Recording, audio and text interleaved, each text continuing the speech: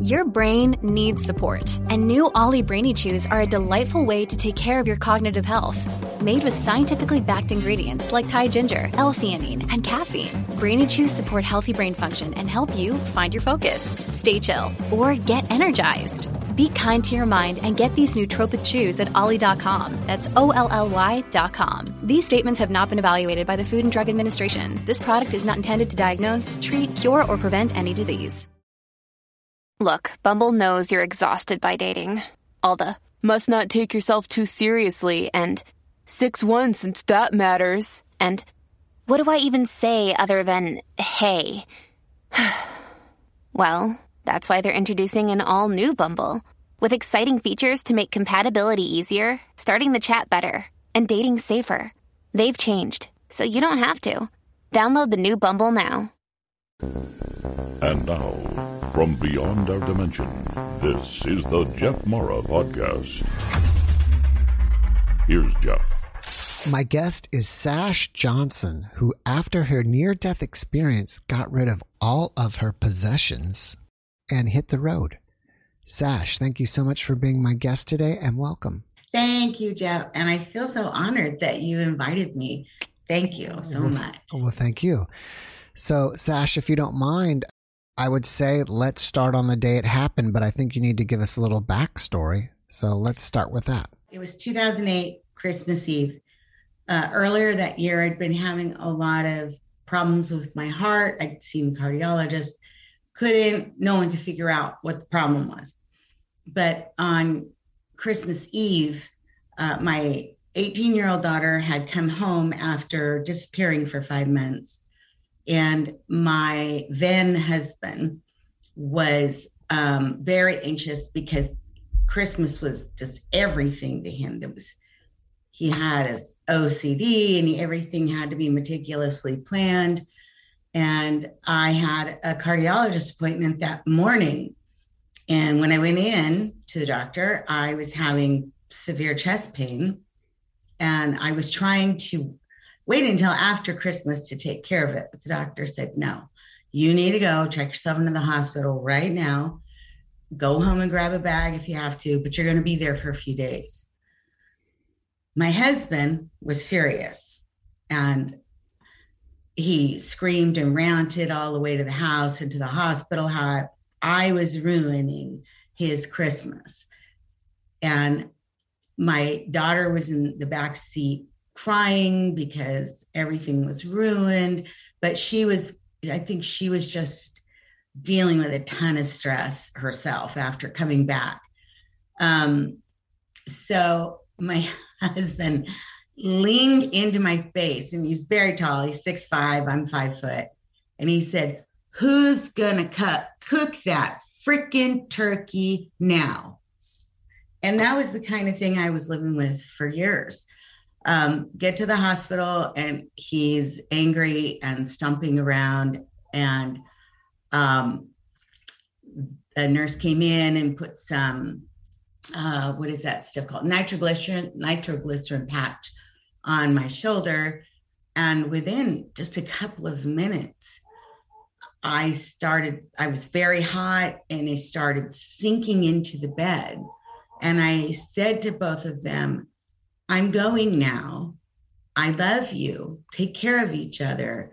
And I just felt like I melted into the bed, and instantly I popped out of my body. It very much felt like I came from like my body had sunk and literally opened up and released me. And I was nothing but a vibration and light.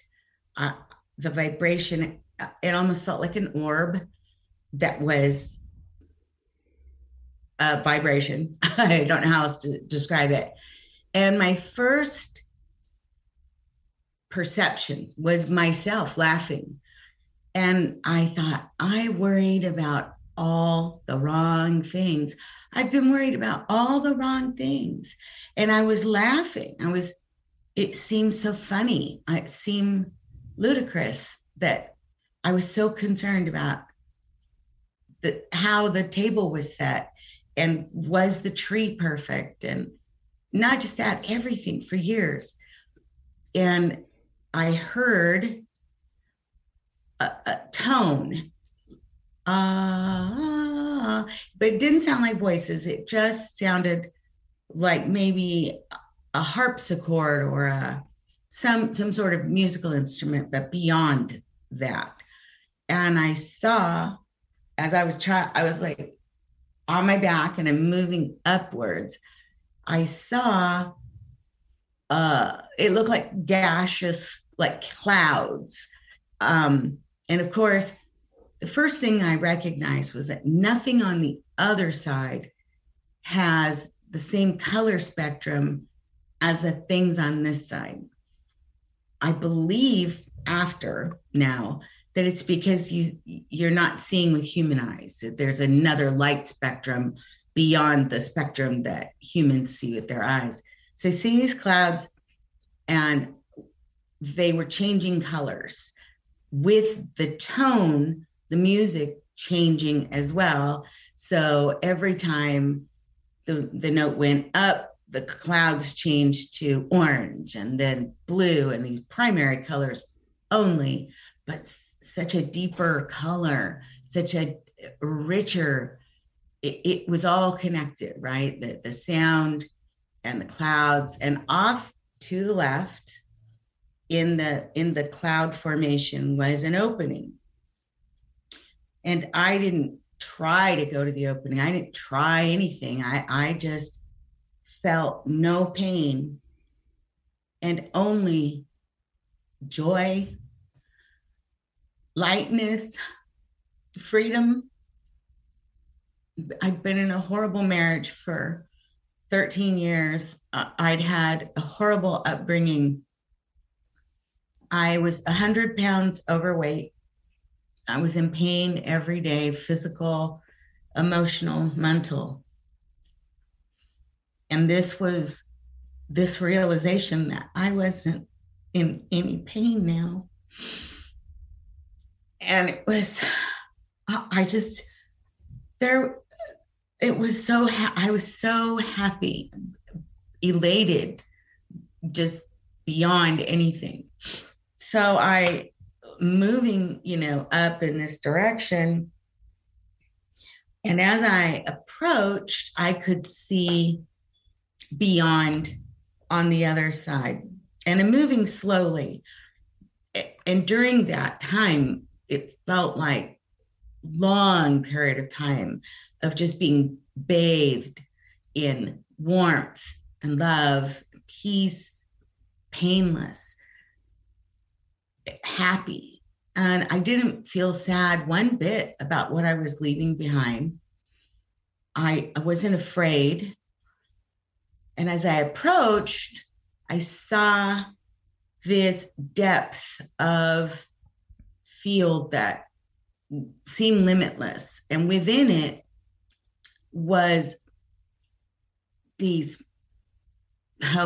so the best way I can describe them was, have you ever seen a mirror reflecting into a mirror and it makes a particular color? It was sort of like that. And they were like shards of glass, just shards.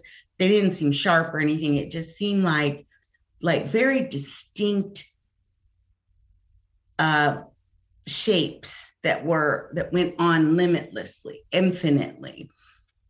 There were different ones, right? They were individual. They were jagged, and it's like the whole universe. And I knew that was the universe, was just full of these. I have never figured out a word for what they were. It was space.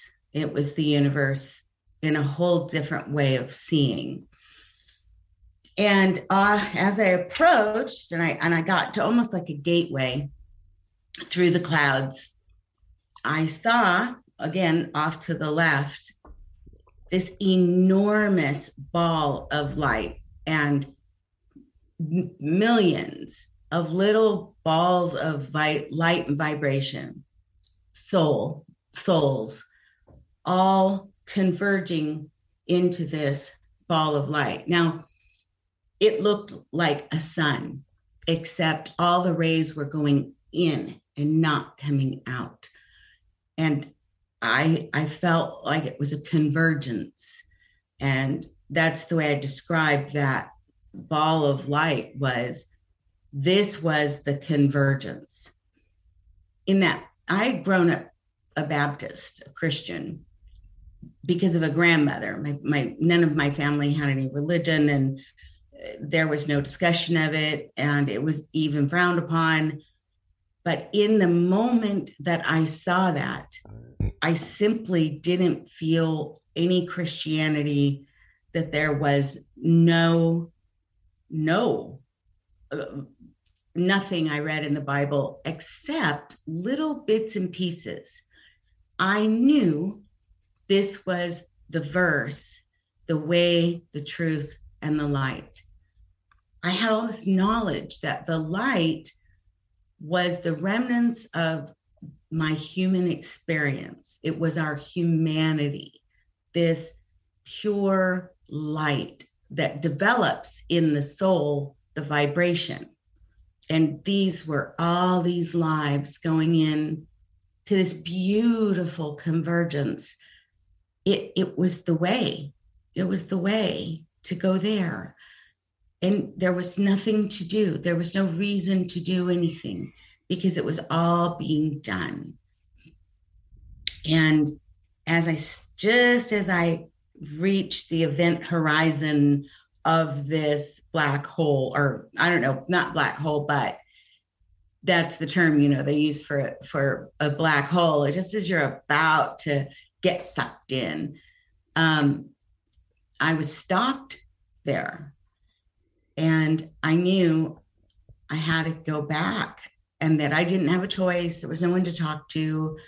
There was no one to register a complaint. No, I don't want, no, please don't make me go back, And I felt literally grabbed and pulled back down into that body, shoved, slammed back into that body. And I almost felt the bed bounce as I stepped back up or woke back up. And what it was the defibrillator made me bounce in the bed and it started my heart again. So I'd had a sudden cardiac arrest and I was flatlined for 2 minutes, 32 seconds. On this side, it was 2 minutes, 32 seconds. On the other side, it felt there wasn't really a measure of time, but it felt like a very long time, not 2 minutes for sure.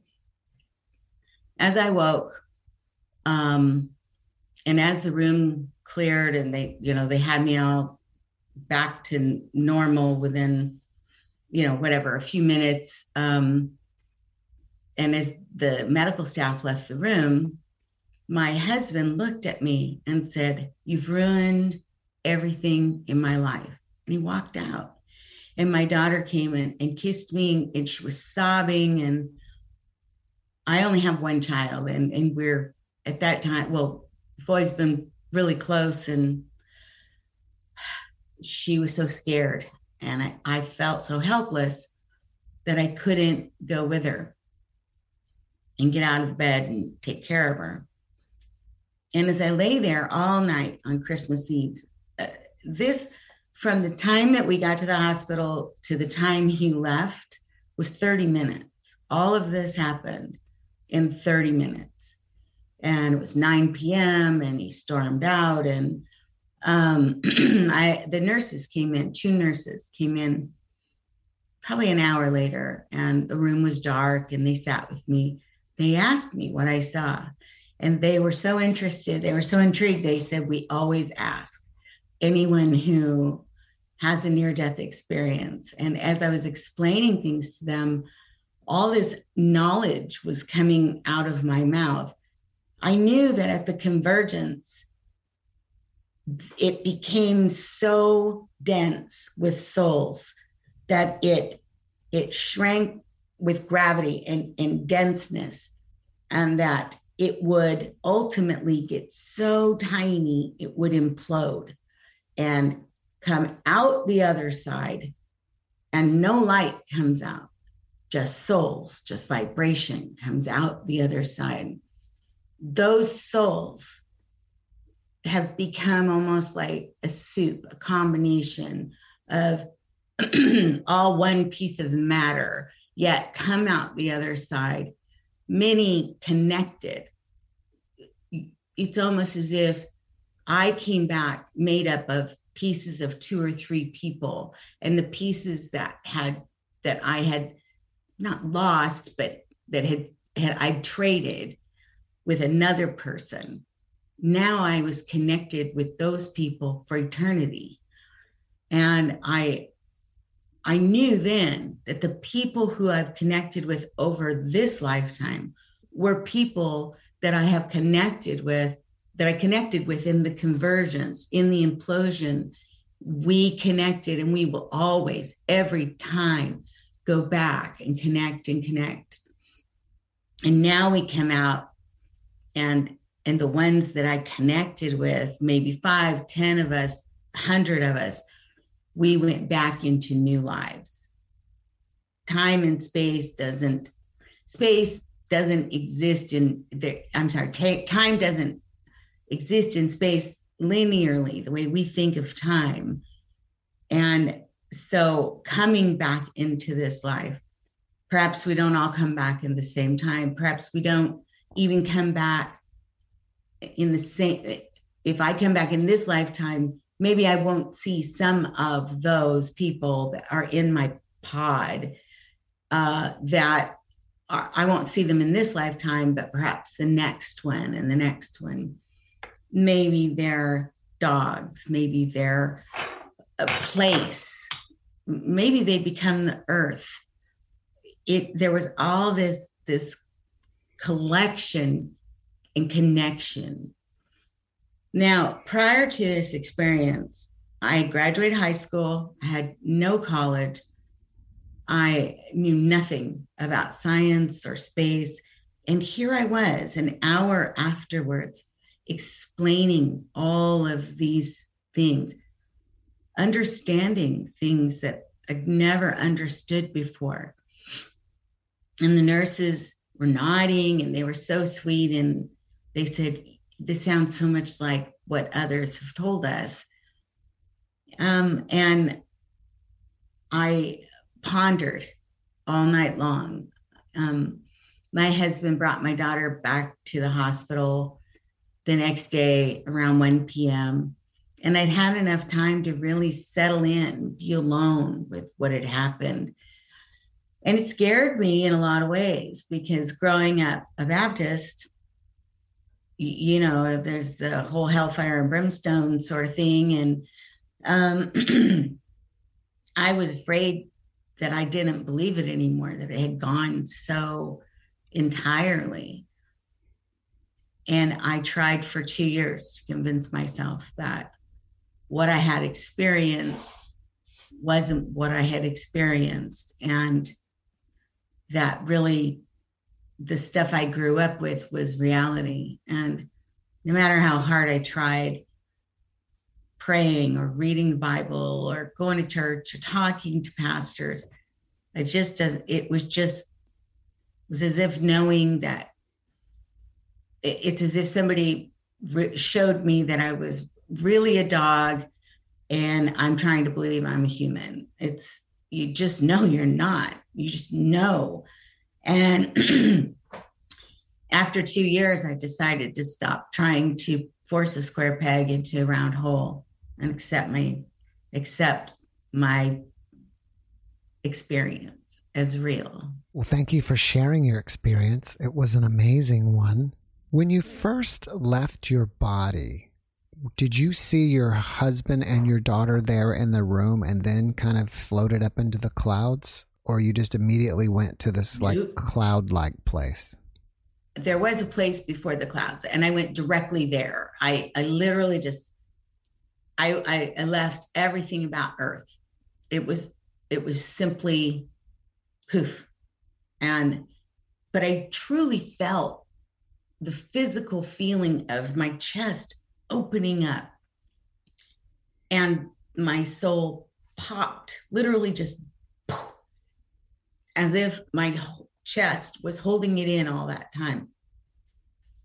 And I felt like I moved so fast initially, as if I was shot like out of a gun or something. And no, there was no looking back. And I think perhaps that happened that way because I was in such pain. Maybe my soul just needed to get out of there. So was it like a room of light? It was actually a room of darkness. It wasn't a room. There was an expanse. And it wasn't a bad darkness. It was open, free, dark.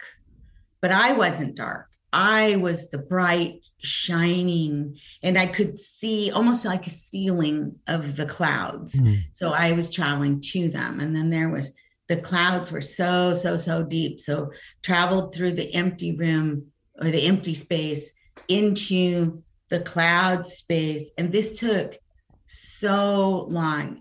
In my concept of time, I was bathed in it for hours upon hours, maybe days. It just felt like I was there for so long. Do you feel like that ball of light that you would converge into is God? No, because I don't believe in the concept of God that I was taught. It's hard for me to use that word about the convergence. It was the universe. It was a part of the universe. It was the source of change. When you change from one existence to another, like stars do, right? Stars in the sky, they're so big and then they get really dense and so tiny and poof, they go out the other side. They turn into a black hole. That was my concept at the time. Yet I knew nothing about black holes or astronomy or space or anything. It felt like that. That was my understanding. So not God, but the universe as in the concept that everything is connected. We are all part of the same matter. We just don't recognize in our day-to-day lives how connected we really are. So it's kind of like the connector, but you wouldn't say it's the source of all creation. No, it's a passageway. It turns into a passageway. As the light collects, it's a collector, and then it turns into a passageway to the next existence, was how I understood it. Have you ever considered or wondered about any of the people who are currently in your life, if those are people that you're connected with and will move on to the next life with? I at that time, I knew immediately that there had been certain people and that there will be certain people. 2 years after my experience, I left my husband. I had started a new job. And the man I was working for was going through a divorce. I was going through a divorce. But the minute I met him to talk to him about that job, I knew he was one of those people. I had a friend when I was younger, Thomas, who we were the best friends. And I knew immediately, that was Thomas. My father was one of those people. I have 5 siblings. My parents divorced when I was young. They both remarried. My step-parents, wonderful people. I love them. My siblings, I knew they weren't part of that. They were not people that I was connected to. It doesn't take away the love I have for them, but it does very much show me that we are not the same vibration. But yes, there are many people. And then as I've gone through my life since, excuse me a minute, excuse me. No problem. I have met people along the way. Met a woman in a hotel that looked at me and said, "You've had an experience. I died too." And it was amazing because we weren't talking about it or anything. She came up to me in a hotel lobby and she could see it on me. She had this vision that she brought back with her, that she could see those people who'd had it. And that reinforced, yes, I knew this was true, right? After my experience, I started knowing things, lots of things.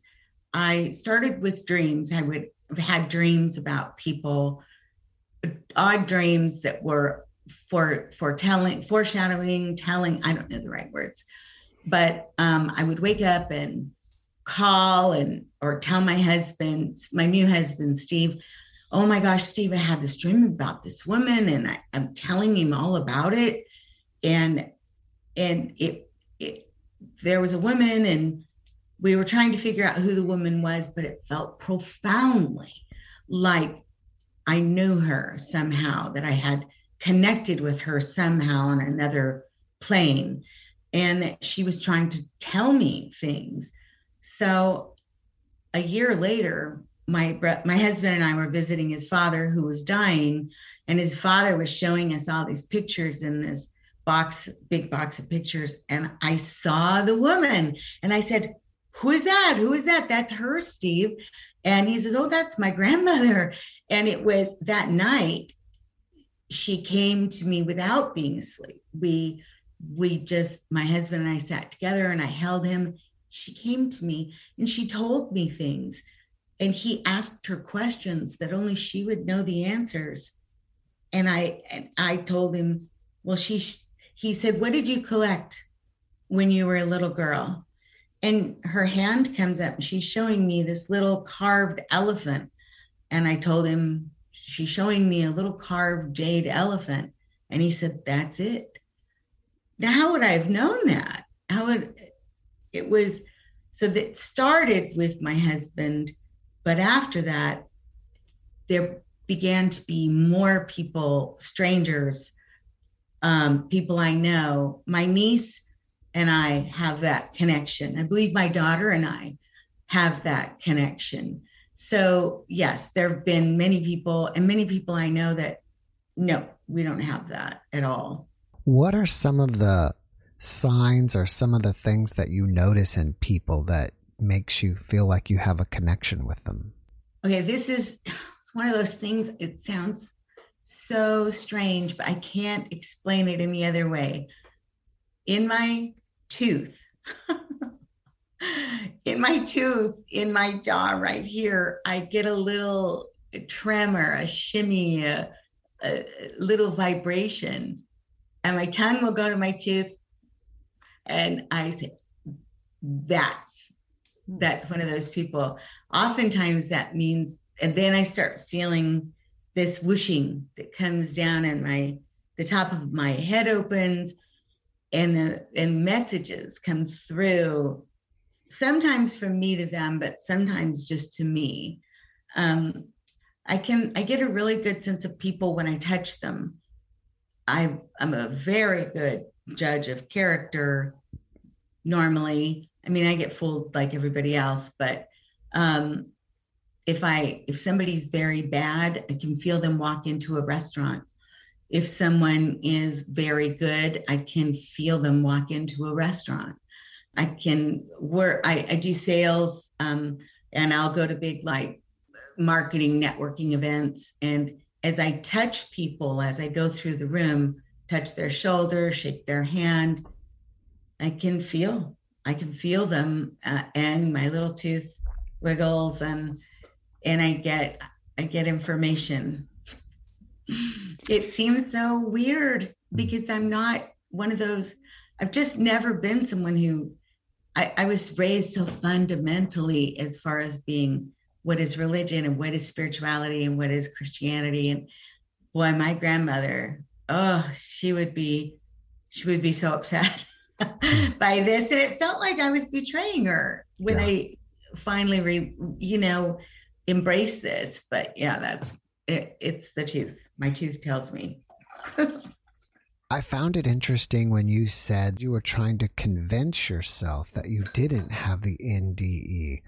Was that because you were afraid of, not being a part of the religion you were raised in? Mm-hmm. Yes. And it wasn't because of the experience itself being negative in any way, other than I felt like I was going to go to hell when I died.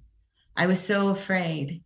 And I recognized I'd lived my life so afraid of everything. And that was one of the things that when I was laughing at myself, you were worried about all the wrong things. That's when I recognized I'd been just afraid to live my life and afraid to change and afraid of consequence, afraid of everything it felt like at that time. And I came back a person determined to fall in love, a person determined to travel, determined to live my own life. My daughter was an adult now. I knew I wasn't going to stay with my husband. I tried very hard for those 2 years to go back to Christianity, to work things out with my then husband. And I just simply gave up after two years. It was actually on Christmas Eve, 2 years later, that I said, I quit. I'm just done trying to convince myself that what I saw, what I felt, what I know isn't real. Can you tell us about how you actually got rid of everything and went on a trip? Yes. My new husband, I ended up marrying the man that I was working with. His name is Steve. We connected the minute I saw him we were meeting at Starbucks for the first time. We'd talked on the phone. I called him to ask for a job. So he walks in and I saw him and I was like googly eyed. Oh my God. And he just, it wasn't how he looked. It was his vibration, his spirit, him. And I hung on every word he said. And to this day, that was October 2010 when I met him. I honestly still hang on his every word. I want to hear everything he thinks and says. The connection was so profound. And I just knew that I just wanted to be with him and keep hearing what he had to say. So we started working together and we work really well together, even to today. And he had told me about earlier that year, he had ridden his motorcycle up to Alaska from San Diego and back again in 30 days. And he showed me photos of Alaska and told me how gorgeous it was. And I told him I'd always wanted to travel, but my previous husband did not want to go anywhere. He had lied to me from day one saying, oh, we're going to travel. We're going to take, he had a son and I had a daughter. We're going to take the kids and do this and that. And literally we went nowhere in 15 years, not anywhere with the kids. So I was ready to change everything about my life. I had my house. I had a 2,000 square foot house in Southern California that was filled to the brim. I went through my divorce, the husband took his stuff and left me with 18 rooms of stuff, and my husband, Steve, talked to me about getting on his motorcycle and traveling. My father had ridden a motorcycle. My father had actually been part of motorcycle clubs, the kind you hear about on TV, not the good kind. Mm-hmm. And my father had an illegal trade he did for a living. I don't want to get into that, but I loved my father. I knew my father was one of those people I was connected to. And all my life, I've just worshiped my father. And I used to ride on the back of his motorcycle as a little girl. And so I love motorcycles, but I'd never ridden one as an adult, and I'd never had one in my life. So I rode on the back of my husband's motorcycle, and we started talking about taking a 6-month road trip. I'd rented out my house. I'd gotten rid of everything in the house. We'd moved into this little apartment in San Diego. My husband, Steve, had gotten rid of all of his stuff in his divorce. He literally left with 2 motorcycles and his clothes and his laptop. I mean, that was it. And his pickup truck. And so we lived in this little apartment. And my husband, Steve, said, if we didn't pay rent or cable or utilities or anything, we could probably stay in hotels and it would probably even out. And sure enough, that was the plan. But I realized that if we're both on one motorcycle, I could only carry 2 pairs of shoes. And I like my clothes and I like my shoes. And I thought, well, I need my own motorcycle so I could carry more. And that's what I did. I sold my Mercedes. I sold my house. I sold everything. And so that I could get on a Kawasaki Ninja 500 with a pack on the back. And my husband had more luggage on his bike. He had a Honda touring motorcycle. And March of 2013, we left everything behind and got on the road. I had only been riding my motorcycle for 3 months. I was very, very scared and didn't know how to ride very well. But I just rode behind him and watched him for thousands of miles. For the next 3.5 years, we lived on those motorcycles and traveled the United States. That's great. I guess perhaps he had some type of internet business and he would just work from his laptop or something. Right. We own a internet website publishing company. He publishes a lot of his own websites that I sell the advertising on. And then we also build websites for small businesses. And I also teach small businesses how to market their business. And that was the company he had started. And I'd come from a print magazine background, publishing background, and I did sales and other things for the magazine. But we took those 2 careers and married them in a way that we could travel. And that was always his intention, was to travel. And he had been married 20 years and he was coming out of a divorce, and he had built his company so he could travel and work from the road. And I just thought that was amazing. And I decided that I was going to be brave. And even though things scared me, I was going to do them anyway. And the more things I challenged myself to do, the more things I wanted to try next. And so that's what I did. It sounds like you have some psychic abilities after your NDE, like you have become a medium and you're getting downloads. Are there any other abilities you haven't spoken about? No, but that when I allow myself to embrace it, it becomes this wonderful tool to help people along our travels. After the 3 years on the motorcycles, 3.5 years, we bought a toy hauler and an RV, and we lived in that for another 3.5 years. So we were on the road for 7 years. And through my travels around the country, I also went to Alaska by myself with my dog in a little camper. We were gone for 7 weeks, and it was thousands of miles. And I meet people, and I have messages for them, and it's always so spontaneous. Every once in a while, someone will say, "Oh, wow, that's cool. Read me." And I just read what I can. And it's not something I've developed to do on demand, but there are times when I've had incredible experiences with that.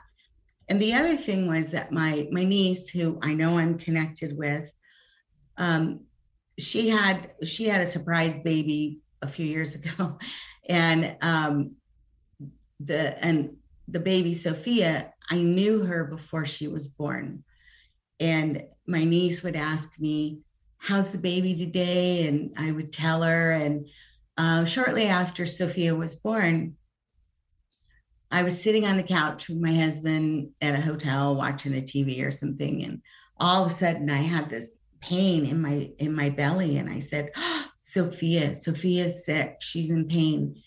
And I tried to call my niece, and then I ended up trying to call everybody in the household.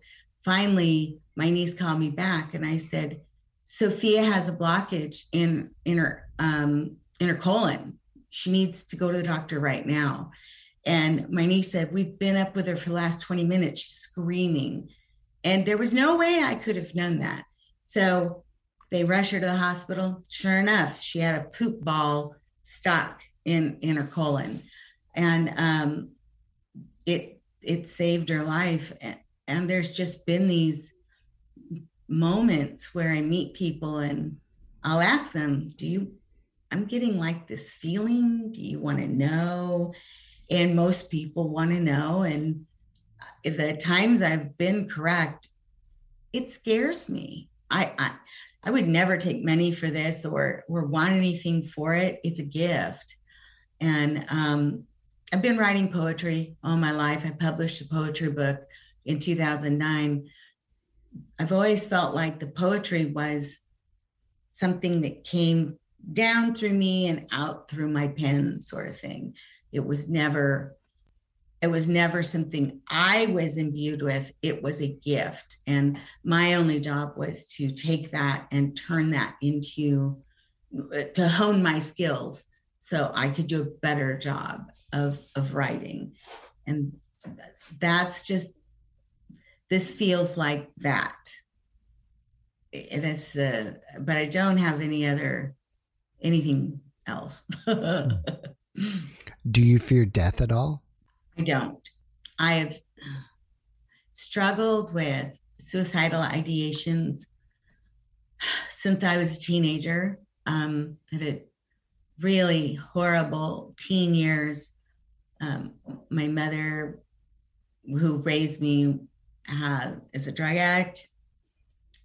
She would bring her friends from the bar home, and she would take money and they would come in my room and do what they wanted. And my mother shamed me horrendously. And that's when I started having severe depression. And I wanted, to hurt myself and end my life. So I still struggle with that. And in a lot of ways, the NDE made it seem so much more inviting that it became even harder to resist that. When I'm in so much pain in my human life, I so want to go back to that place where there was no pain, where I was free. And it's very difficult, very difficult. Well, it's a good thing you found Steve. It seems like he's a good reason to stay around. Yes. And I have 2 grandchildren now, and then my niece's baby, Sophia, who's not a baby anymore. And my niece is actually raising my grandchildren. And so the 3 of them live together with my niece and her husband and their family. They have 3 other grown kids. So they are the core of, I feel that connection with both of my grandchildren that I talked about earlier. And I just couldn't leave them. I just couldn't leave them. They need me. How did you wind up in Oklahoma? I'm Choctaw, which is one of the Native American tribes. My tribe was forced out of their ancestral homelands in Mississippi during the Trail of Tears in the 1800s. And they were relocated here in Oklahoma. And so all of Southeast Oklahoma is Choctaw Nation. And after my experience, I felt so compelled to learn more about my ancestors, about my heritage, about the spirituality that the Choctaw, held long ago. Now the Choctaw Nation they identify as a Christian nation, but I'm not interested in that. I'm more interested in the long, long past. Our people have been here in the Americas for 10,000 years. We've had a great long history of other spiritual experiences long before the Christians came to the Americas and changed. Most of the natives in my family were not just forced off their land, they were forced into Indian boarding schools, had their hair cut off, were forced to learn Christianity, forced to speak English, and they were almost entirely stripped of our culture. And I'm so grateful that we still have retained most of that culture and we know our past. And the Choctaw Nation has done an amazing job of restoring that to our people. And so I wanted to come and connect with that. And after the 7 years on the road, we felt ready to do something new that scared us, which was buy a house with land. And, we lived in a high-rise luxury apartment in downtown San Diego. And now we have 5 acres and chickens, and it's so different and fun. It's a new life yet again. All right. So you have a book out called Rude Biker Chick. Where can we find that book? This, during my time on the road, my first year, I felt my father with me always. And he had died in 1990, and I ached for him, missed him. I felt he had died too young. And the minute I got on my own motorcycle, started having this realization that he had left me with everything I needed to know about life. He was very wise and philosophical. And every time I felt afraid and I put my hand on my accelerator, I could feel his with me. And I decided to take that experience of my connection with my father, who is on the other side in some way, and write my story of what I learned. I learned a great deal of just love and forgiveness. I was able to spend hours upon hours in my own head, in my own helmet, focused just on healing. And that's what my book is about. It's on Amazon. It's Rude Biker Chick. It's still listed with my previous name, which is Sash Walker. But you'll find it on Amazon. And it's just the story of someone talking about things that you're not supposed to talk about. There is some coarse language in the book. So I don't talk that angry and coarse anymore, because I've had such a spiritual experience and I've grown so much in the last, 14 years. So I feel freedom that I never knew. And this book was part of that journey and sharing that with others. Is this book mainly about your father and your own healing, or is it about your NDE? There's nothing in there about the NDE. I've always been afraid to write much about that because I guess that's one more thing. I fear that people will perceive me in a weird way, or I don't know. I got to stop thinking about it that way. But it's about the healing that came after and the gift that was given to me by my second life. I guess I'm in my own bubble here because I talk to NDEers, 2 or 3, 4 times a week and all these subjects every day that it feels pretty mainstream for me. And I almost would feel like, you shouldn't be, embarrassed or feel bad or feel weird about it, because so many people apparently are now having them, or at least reporting it. I mean, I've done over 200 interviews, so yeah, there's a lot of people that are out there. I had no idea that there were so many people that were talking about it, and until I found a group on Facebook. And I was so astounded that there was so much. And I tried for such a long time to keep my experience pure by not listening to other people's experiences and maybe tainting my own memory of mine. Mm-hmm. And I did write a little bit about my experience. I have a blog I used to write on, and I haven't written on there in a long time, but I had written a brief story about my NDE, and another experience about I was in a motorcycle accident in the snow on a highway. My father was with me and protected me, and I felt that was very connected to my NDE experience, to my new connection to the world. One of the things about motorcycling is that while you're on the motorcycle, it's so different than a car. You can smell everything. The air is touching you. The sun is on you. Everything, you're connected with the outside. And I became so much more connected with nature. I have a far more nature-inspired life now. And I had never, ever really thought of the world like that prior to my NDE. The changes in just my day-to-day life. And I lost a lot of people along the way, people who knew the old person that I was, and they just felt like I'd lost my mind. And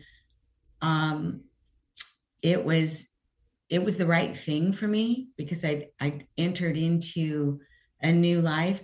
But with any new life, there's some loss and grieving. And so it was hard to turn that corner and to be open about my NDE experience and my psychic abilities afterwards. I just knew I would take so much criticism, and I worried about my business. Oh, people are going to think you're a kook. They don't want to do business with a kook. And I just really need to let go of that and embrace it. So this is a wonderful step for me. Thank you for giving me this opportunity. I don't know that I would have done this on my own. So I'm really grateful. Well, I'm grateful for you being here. And I think that you're going to help a lot of people, maybe even more than you realize, by just sharing your experience with them. Gosh, I really hope so. I do. You mentioned earlier that you were writing poetry. Is that part of this book, or do you have a second book, or you just write it and keep the poems, It's a second book. It's called Finding Christ Inside. I wrote it during the time that I was, that I did believe in the Christian faith. And that's how committed I was to the Christian faith, that it was one of my deepest, most personal connections with spirituality.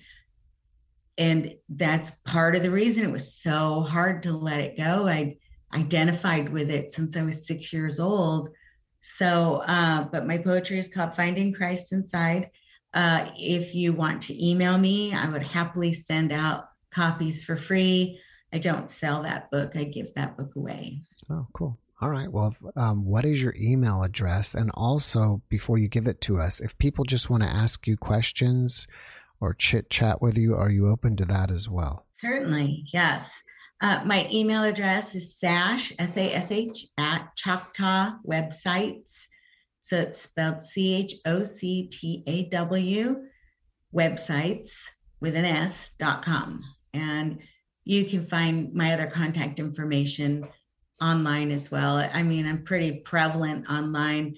We wrote a blog during our travels called Road Pickle. You can find that. If there's you type in Sash Johnson, you might find me on Google just about everywhere. So yes, definitely. I would welcome maybe some help writing a book about my NDE, and sharing that with people. I would really like that. That's great. Do you have anything else that you're working on that you want us to know about? I have been very interested in becoming a death doula. I've learned about this recently, and these are people not hospice workers. They are people who meet with people who are either well and just looking to plan their end of life. They can be ill, they can be diagnosed with something, they could be near the very end of their lives. And I've been so inspired to go and comfort people, help them make a plan. Like, what do you want? What do you want to see on your deathbed? Who do you want with you? What kind of things are you afraid of in passing? Some of this stuff is practical. How do you get a will written and trust and those sorts of things? How do you want to be buried or cremated?